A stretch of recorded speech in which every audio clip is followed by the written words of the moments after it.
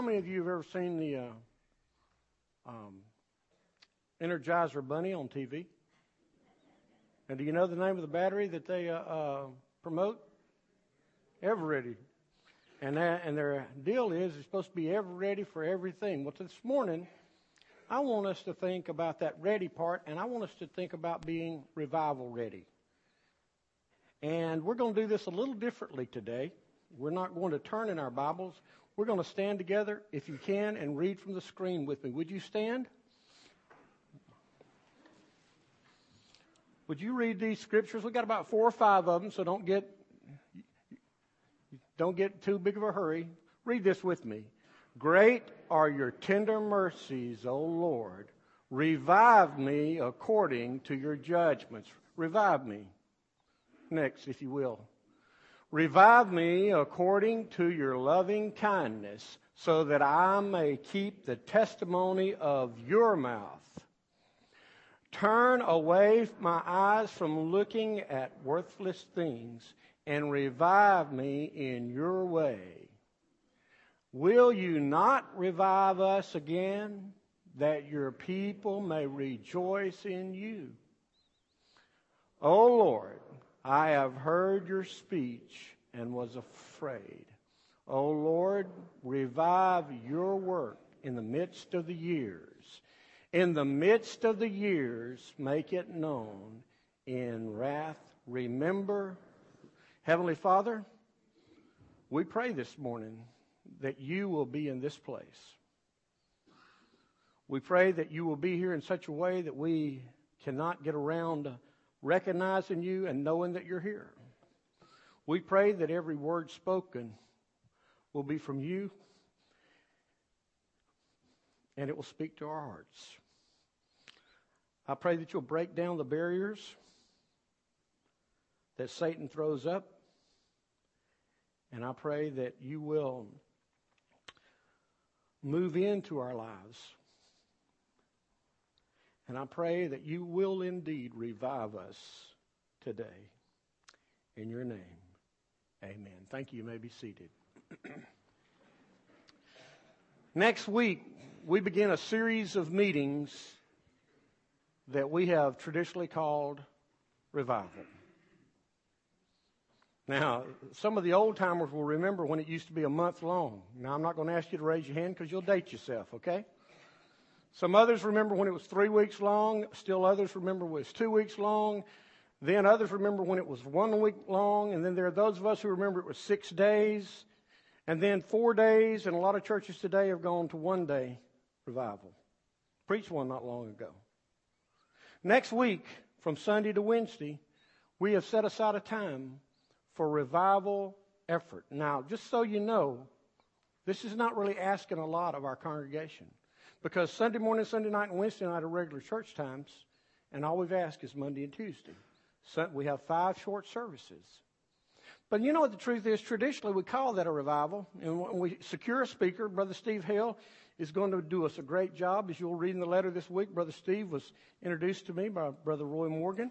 Roy and Jean are good friends of Steve and recommended him highly, gave me a book that he had written, and we're in for a treat next week if we'll be here. But the truth is that we as Baptists traditionally, we set aside the week, we call it revival, we do all the things which we will do logistically to get a crowd here. We get excited about the music, we get excited about the services, we get excited about all this stuff, and when the revival meeting passes, our excitement's gone. Is that really a revival? Is that really a revival? This morning as I prayed in my study, my heart has been, and I've really given myself to it for 8 weeks, is, Lord, we need a Holy Ghost, heaven-sent, Spirit-filled revival in this place. Now, so I felt led this morning to let's just talk about being revival ready. Now, how are we going to do that? Flip on the back of your bulletin. You can follow along on the screen. We're going to just basically talk about 4 questions this morning. First of all, revival. What is it? Revival. What is it?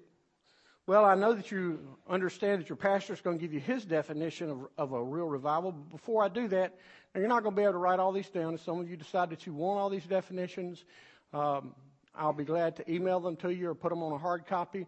But I want you to hear what some of the great leaders of the faith. Let's begin with Charles Finney. Great leaders of the faith have said. Charles Finney says it this way: revival is a renewed conviction of sin and repentance, followed by an intense desire to live in obedience to God. Followed by an intense desire to live in the obedience to God. It is giving up one's will to God in deep humility. Let's move forward. I think it's Vance Havner says revival is falling in love with Jesus all over again. Stephen Olford, some of us remember Brother Stephen. Revival is not some emotion or worked up excitement. It is rather, I love this, an invasion from heaven which brings to man a conscious awareness of God. Can you imagine walking around every day with a conscious awareness of God? Every word you say, everything you do, every action, every reaction, God's there watching. Don Robinson says revival is a renewal of spiritual life in an individual or among a group of people. Robert Coleman wrote the Master Plan of Evangelism almost 40 years ago, and he says revival is that sovereign work of God in which He visits His own people, restoring and releasing them into fullness of His blessing. Henry Blackaby and Claude King says it this way. Now, if you don't know Henry Blackaby and Claude King, this is I just went blank. See the book. Say again. Experiencing God was the one I was trying to think of. Yes. Claude King is one of our great prayer writers for the Southern Baptist Convention. They say revival is a return to spiritual health after a period of decline and sin and broken fellowship with God. You do understand that when we sin, we break fellowship with God. Revival is for God's people when they need to be forgiven and restored to life, spiritual health, and vitality. And then my definition is this: God shows up, revealing our sin to us, convicting us of sin, calling us to confession and repentance, leading us to a response in which He cleans our lives, corrects our thinking, rights our relationship, and changes our hearts. Now, having done all of these things, are you a little bit curious as to how the Bible defines revival? Well, I could not find a definition, but here's what I will tell you. Those 5 scriptures, 4 from Psalm 119, 1 from Habakkuk 3, all of them use the word revival. We read the King James Version. Revive us, O Lord. Revive us according to your judgments, your loving kindness, according to your ways. Lord, will you revive us? Revive your works in the midst of the days. What does that mean? Well, every other translation, just about, since the King James Version, translates that word from the Hebrew in this way: give us life. What a definition for revival. Give us life. I mean, we know that being revived is about life. On more than one occasion in this worship center, we've seen people's heart almost stop and have stopped, and we've seen people jump into action, and they literally brought those folks back to life by doing CPR and mouth-to-mouth, bringing them back from the dead. They revived them. To the person today that may be under my voice, and you never asked Jesus into your heart and life, you know what the Bible says? It says you need reviving, because the Bible says that before Jesus we were dead in our trespasses and sin. Without Jesus we're dead. Without Jesus there is no life.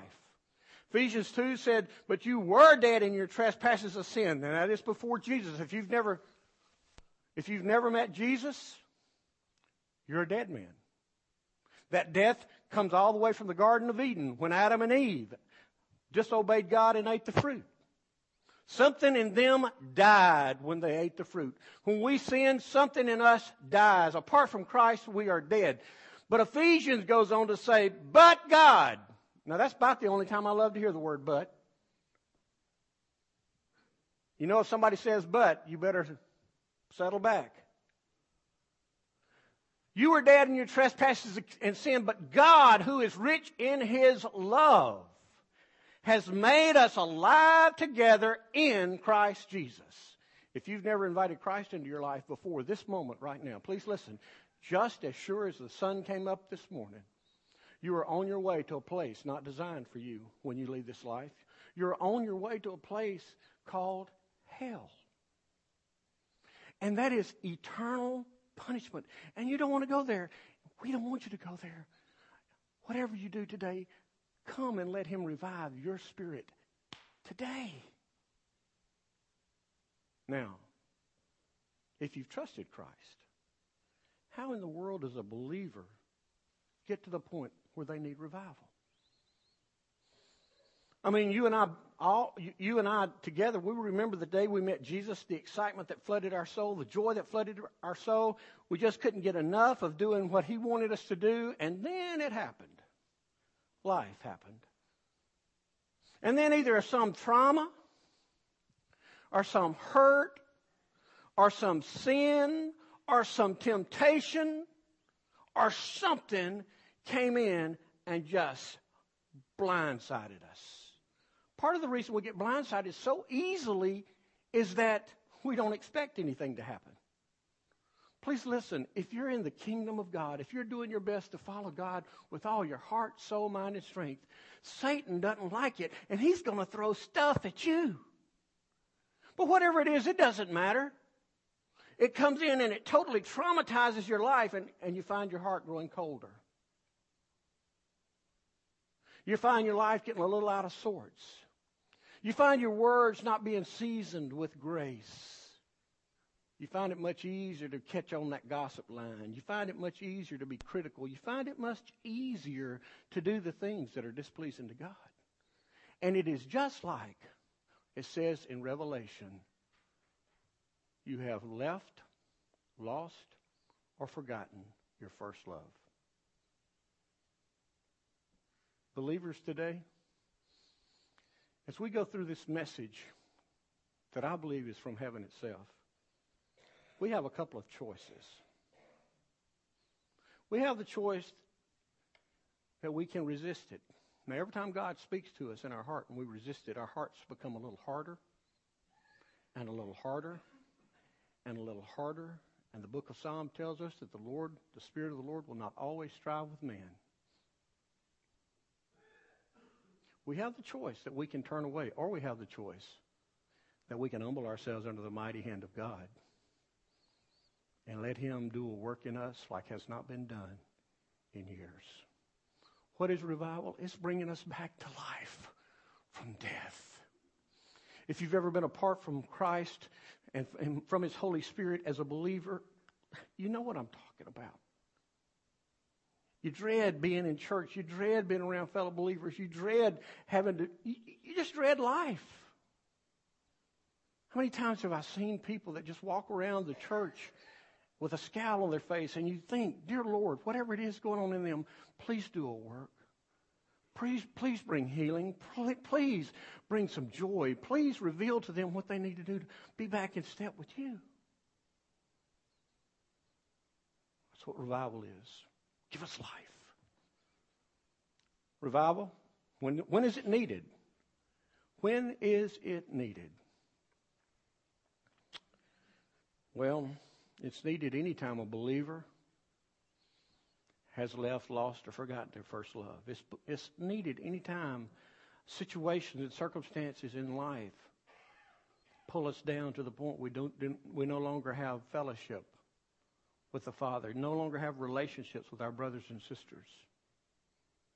And as I've read the Scripture and studied this week, I'll suggest 3 general things to you that will tell us when we need revival. The first one is what I call corrupted standards. Corrupted standards. Now, what in the world are corrupted standards? Well, as you know, I've been doing a lot of reading, and Leonard Ravenhill, in his book Revival Tarries, says this. We have unconsciously bought into the convenient theory that the Bible is a book to be explained. But first and foremost, the Bible is a book to be believed. And I'll add, and obeyed. You see, it's one thing to know the Word of God. It is another thing entirely to know the God of the Word. There are so many standards that our Lord puts in here for us. He says, be holy as I am holy. He says, love one another. He says, build up one another. He says, look after one another. He says, don't gossip, don't tear down one another. And he gives us all these standards. And any time that we reduce those standards, all of a sudden we've corrupted them. And you know what happens? When we choose, watch this, when we choose to take be holy as I am holy and reduce it to the standard of today, we lower that standard that we don't have to be holy like he's holy. We have to be holy like Brother Jimmy's holy, or Brother Don's holy, or Brother Jerry's holy. When we lower that standard such an amount or any amount, what happens is that all of a sudden other things in our life get out of whack because now we can rationalize everything out. And Satan begins to really have a field day.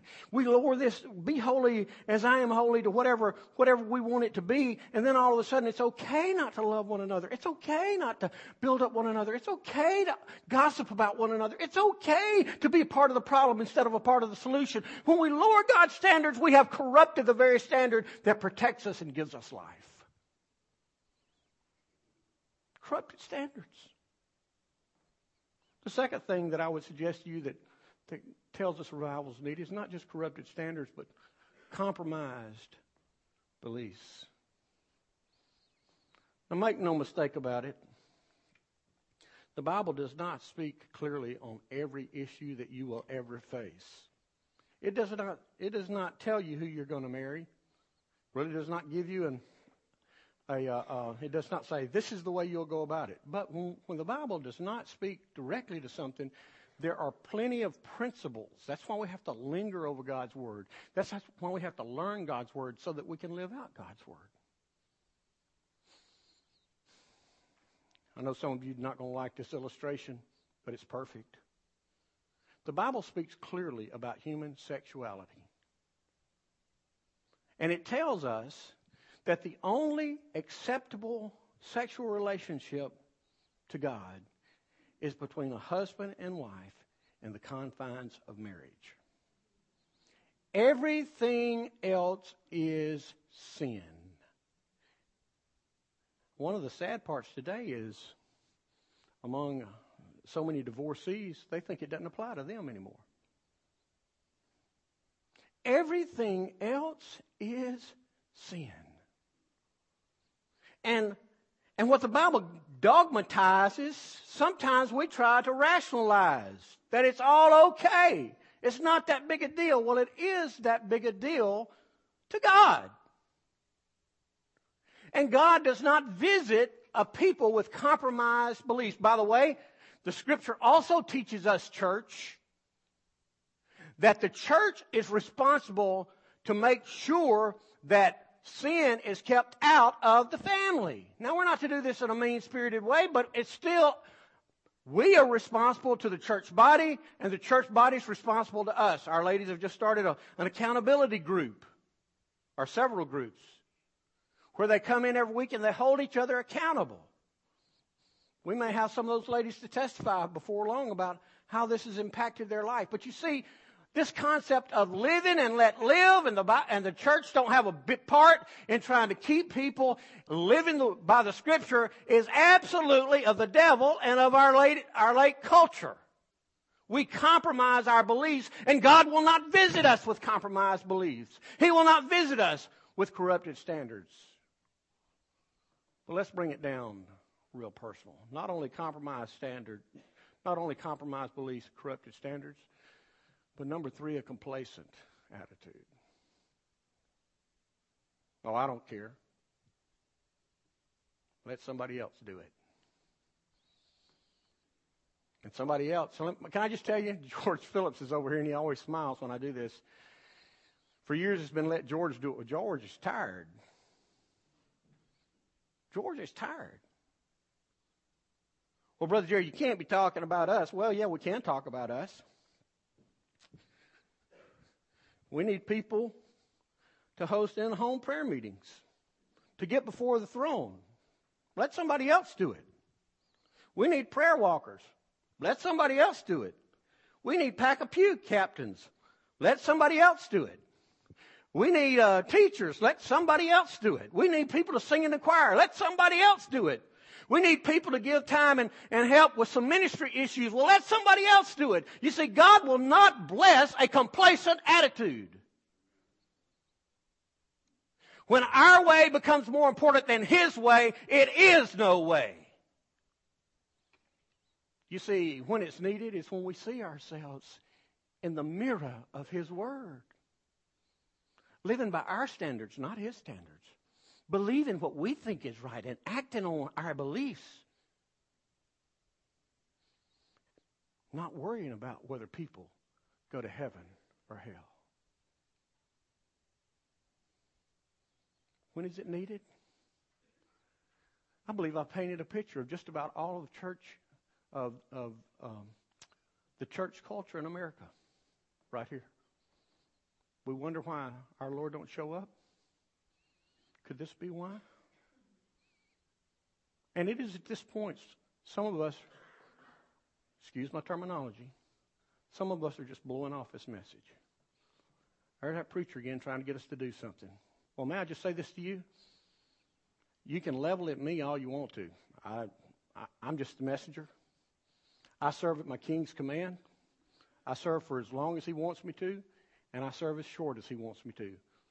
You could do something about the preacher. You don't have to like the preacher. You don't have to like what he says. But here's what I'll tell you. You'll stand in judgment one day. Because if you live by corrupted standards, you've broken the standard of God and sinned. If you live by compromised beliefs, you're going to be accountable not to me, but to Him. If you have a don't care attitude, you'll be responsible to Him. Here's what I want to tell you. Sure as I'm standing here, there will be some of our neighbors and our friends who will be dead eternally in a place called hell because of what we see on the screen. Because we refuse to hear. So that brings us to the third question. Revival, how does it begin? How does it begin?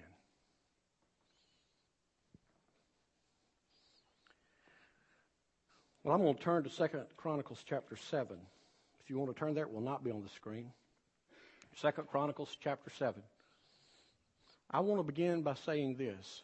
Revival begins like salvation begins. It begins in heaven from God. It begins in heaven. You see, when you're outside of Christ and you hear the Word, the Holy Spirit of God comes into you and starts that process we know as salvation. That's what you sense inside. If there's to be revival, it's because God has reached down with the hook of His Holy Spirit and hooked your heart today. It begins in heaven. But listen, God is not willing that any should perish, and God is willing to revive, renew, and restore His people in this place. But make no mistake about it, He will not step a foot out of heaven as long as His people turn their back on Him. If you look in that seventh chapter of 2 Chronicles, most of us know and think I'm going directly to verse 14. But I want to begin back up in verse 12. And I want to set it up like this. You need to understand the context here. Solomon has just finished the temple. Solomon has stood before his people. You can find this in chapter 6. And knelt down and raised his hands to heaven and prayed the prayer of repentance, prayed the prayer of invitation for God to come in. He wanted the temple that he had built unto the Lord. He wanted it to be filled with the glory of the Lord. And then in verse 12, after that dedication ceremony, it says, Then the Lord appeared to Solomon at night and said to him, I have heard your prayer and have chosen this place for myself as a temple of sacrifice. May I pause just a second before we proceed and say, get those words. It wasn't a temple of worship. It wasn't a temple of service. It wasn't a temple of right living. It began with a temple of sacrifice. That's a word we don't like today. Sacrifice may mean that I have to redirect money. Sacrifice may mean I have to change my schedule. Sacrifice may mean I miss a football game. Sacrifice may mean I miss a golfing event. Sacrifice, it could mean a lot of things. Perhaps we have missed what God intended for us because we have dismissed the concept of sacrifice. I've made this place, chosen this place for myself as a temple of sacrifice. Verse 13. If I close the sky so there is no rain, or if I command the grasshopper to consume the land, or if I send pestilence on my people. Do you understand what he's saying? He's saying, Solomon, it doesn't matter what I do. I can send the good, I can send the bad. I can send the people to suck the life out of the church. I cannot send the Holy Spirit around. I cannot send any fruit.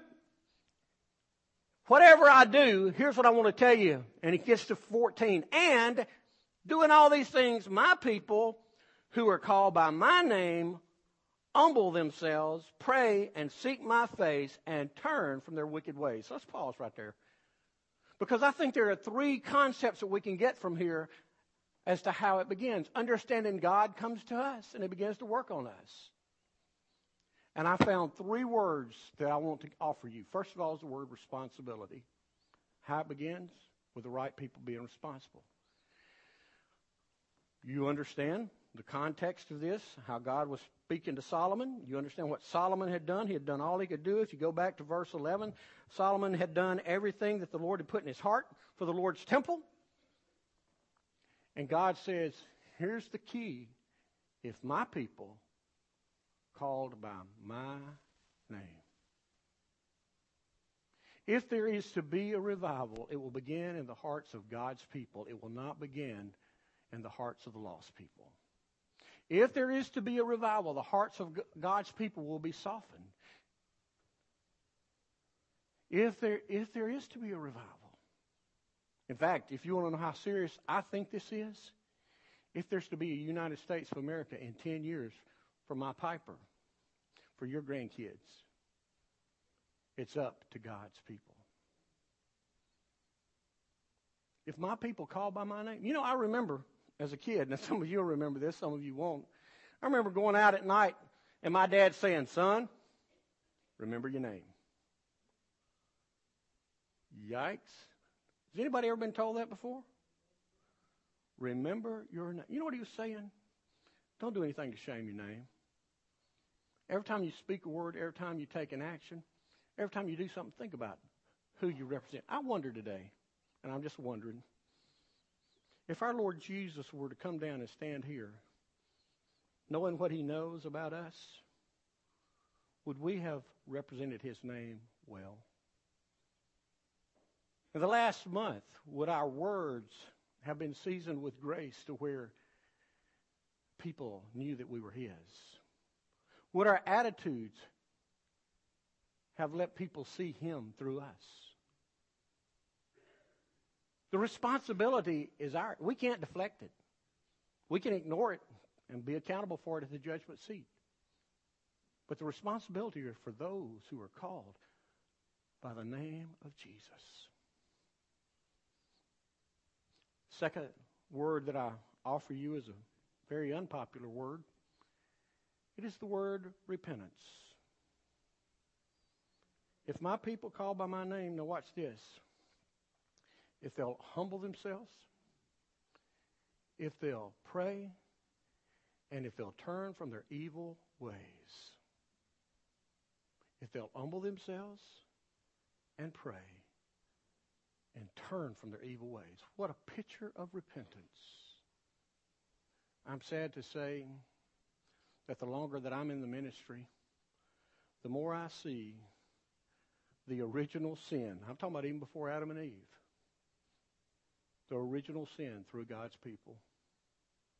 It's a sin that God hates so much that he resists. Literally, the word means stiff arms. It is the word pride. You see, nobody struts into the presence of God. Satan himself was kicked out of heaven because of his pride. He said, man, I'm going to be like God. I'm the most beautiful up here. I am the obvious one. And the scripture says he tried to raise himself up to the level of God. And that spirit, even today, permeates God's people. You see, God expects us to humble ourselves. That means to fall down before him in awe and respect and reverence. I'll just suggest this to you, believers. If you and I never came to God with an humble spirit, realizing our sin, realizing what we deserved, quite likely there never was a change and there never was salvation. You don't come to Christ just for the benefits. Benefits are that. They're the extra. You come to Christ realizing that you have no hope without him. Realizing that you need hope, that you need help, that you need what he has. Humbling ourselves before him means that we fall before him with no hope of our own. And then we pray. Imagine that. Then we pray. Pray is not talking to God. It is not talking at God. It is talking with God. It is a two-way conversation. Too often we come up there and we announce all the things we want. We say, see you later. And I can imagine him sitting in heaven going, hey, come back here. I'm not through with you. You see, when we pray, we pour out our hearts to him and he pours out his heart to us. But I suggest to you that the third part of this repentance is why that doesn't happen. It says that we humble ourselves, pray, and turn from our wicked ways. Turn from our evil ways. Turn from our sin. Please hear, repentance is not repentance. Even if you say, I'm sorry for what I said, I'm sorry for what I did, I'm sorry for how I acted, and you intend to do it again, that's not repentance. And it's killing the church of the Lord Jesus Christ. You see, when we repent, we turn away from our sin. And in prayer and humility, we ask him to forgive us of our sin. And he tells us, when we confess our sin, he's faithful and just to forgive us of our sin. And by the way, the great thing about God, he has the ability to do what you and I can't do. He forgets. He forgets. I dare say to us that it would be a blessed subtraction in our life if the Lord would give us the ability to forget. Because, let me ask you a question. How many of you, has somebody ever treated you wrong? Would you please raise your hand? Okay, the rest of us are not liars, okay? Now, how many of us have forgiven those people? Now, here's what I'll tell you. You know what forgiveness is then? Forgiveness is turning loose of your right to get even. Laying it down. Here's a question. How many of you still remember that somebody did you wrong? Yeah. You can't forget. The problem is, because we can remember, Satan will use that to pull us down. Well, you know, Kelly, you did that bad to me. I forgive you, but I'm not ever going to forget. Well, he knows I'm not going to forget. But you know what I've just told him? I've just told him I didn't forgive him. Because if I'm going to hang on to it, I'm going to take every opportunity I can to get even. You know, I'm just teasing. Just an illustration. You see, when we forgive, we turn it loose and we let it go. And it's just like, don't you wish we could do it like God does? Throw it as far as the east is from the west, drop it in the sea of forgetfulness, post a no fishing sign because you don't know where it is. Repentance is turning from your sins so God can forgive you. The third word's going to confuse you until you see what I'm trying to say to us. The third word is the word remain, or remaining. You notice that I purposely left out one of the four aspects of repentance, and that is seek my face. Seek my face. Now, the best way I can tell you about this is that when we sin, God turns his face from us. You may not like that theologically, you may not like that personally, but it's true. God does not hover over sin. We choose to sin, he turns his face from us. Now watch this. When we come to him in repentance and we turn from our evil ways, we have to turn towards something. When you turn away from something, you're turning towards something. So you turn from your evil ways, you turn to God. Well, now God's got his back to you because of your sin. Now watch, hang on. And so you remain there, you linger there, seeking God's face. And you know what it reminds me of? I understand this is a loose and a silly illustration, but you know what it reminds me of? Some of you do because you've heard me tell it before. It reminds me of the first time we tried to the second time we tried to stick meat in the mouth of our baby girl. Y'all know what I'm talking about? No? Well, we fed her those apricots. We fed her those pears. We fed her that applesauce, and boy, she's loving it. And then one day it gets time for her to have a meat. So you put meat in their mouth, and you know what happens? It comes out faster than it went in. Does anybody know what I'm talking about? Now here's the trick. You get a little more meat back on your spoon, and now you're in a race for life. And it is a scientific fact, and it is a scientifically proven fact, I know somebody proved it, that a baby can move their mouth faster than you can shake a spoon with food on it. And you have to stay after it because you know why? You know it's what's best for them. In a loose and even silly way, that's what I see. That we have to stay, because God wants to know that our heart is right. That we seek him, that we remain with him, that we linger with him. I suggest to us that we get so busy that we don't have time to linger. We don't have time to remain. We don't have time to seek. This is how it begins. He comes to us and he says, hey, it's your responsibility. He puts that hook in us and he calls us to repentance. And either we say yes or no. And if we repent, we humble ourselves, we pray, and we seek his face. And if we remain before him, we have now put ourselves in the position that he'll come. So what's the payoff? Revival. What it means, what it does. Well, that's found in the second part of the 14th verse. If you do all these things, no matter what happens, then I will hear from heaven, I will forgive their sin, and I will heal their land. I'll give this to you in three quick thoughts. First of all, if we put ourselves in the right position and we pray, here's what happens. God comes down. He hears. God comes down. He hears. Hey, listen.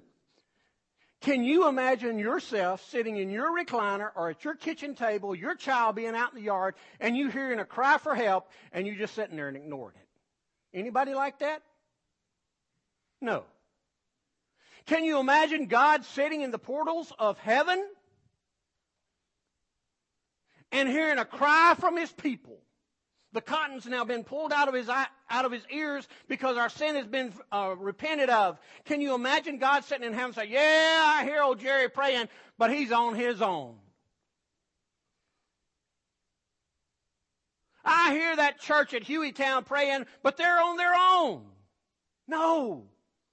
When we put ourselves in a position and we kneel and we earnestly pray, even to the point of weeping for God to do something among us, he will hear and he will come.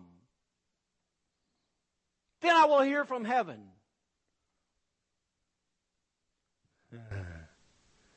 But God didn't stop there. Then God cleans. He forgives. He forgives. We've already talked about that, forgiven. If we confess our sin, He's faithful and just to forgive us our sin, cleanse us of all unrighteousness, takes those sins, throw them far as the east is from the west, drop them in the sea of forgetfulness, and remembers them no more. He forgives. Do you need to be forgiven today? And the third thing is, God cures. He heals their land. Now I got to thinking about this. In this matter of healing the land, wouldn't it be great if God would just come down in Washington, D.C. and Montgomery, Alabama and heal some folks? Maybe our city council. And I'm just teasing, Mike. But I want to say this to you. It's my belief that God gave me a little picture about how He's going to heal our land. I'm going to let you get your Bibles and your notes put up.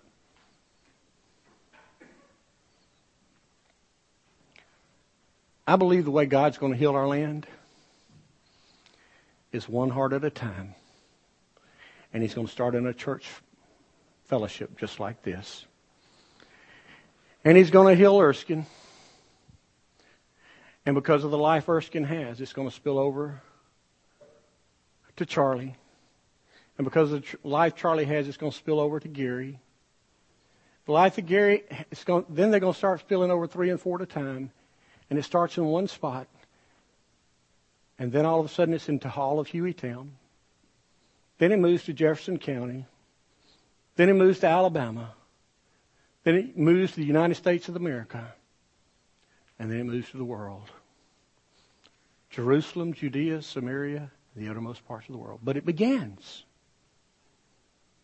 It begins one heart. I have to believe that today God is speaking to at least one heart. He spoke to me even as I prepared for today. Has He spoken to you? Will you be the blockade, the obstacle to God sending revival because you refuse to hear His voice? Because you have too much pride to turn loose of whatever it is that the world's put in your place? When you think about it, very few of the things that we get upset about are biblical. Most of them are our personal preferences. You see, if there's going to be revival, God's going to come down. And when He comes down, He's going to show us our sin. And then He's going to convict us of our sin. And then He's going to call us to confession and repentance. Whew. And when we respond correctly, He will move in. And He will right our relationships. He will clean up our lives. He will change our attitude. He will change our heart. You know, I sense today that we need a little more of the Lord than we've ever had before.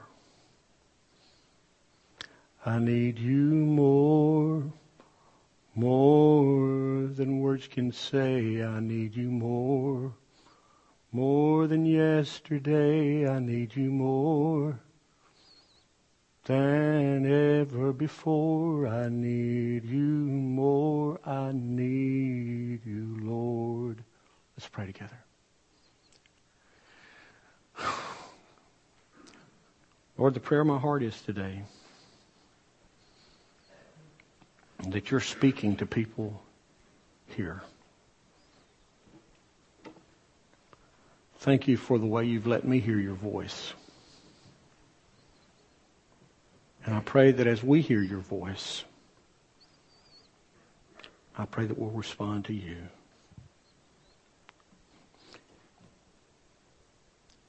And I pray that we'll respond to You so that You can have the freedom to come into this place in a manifest way.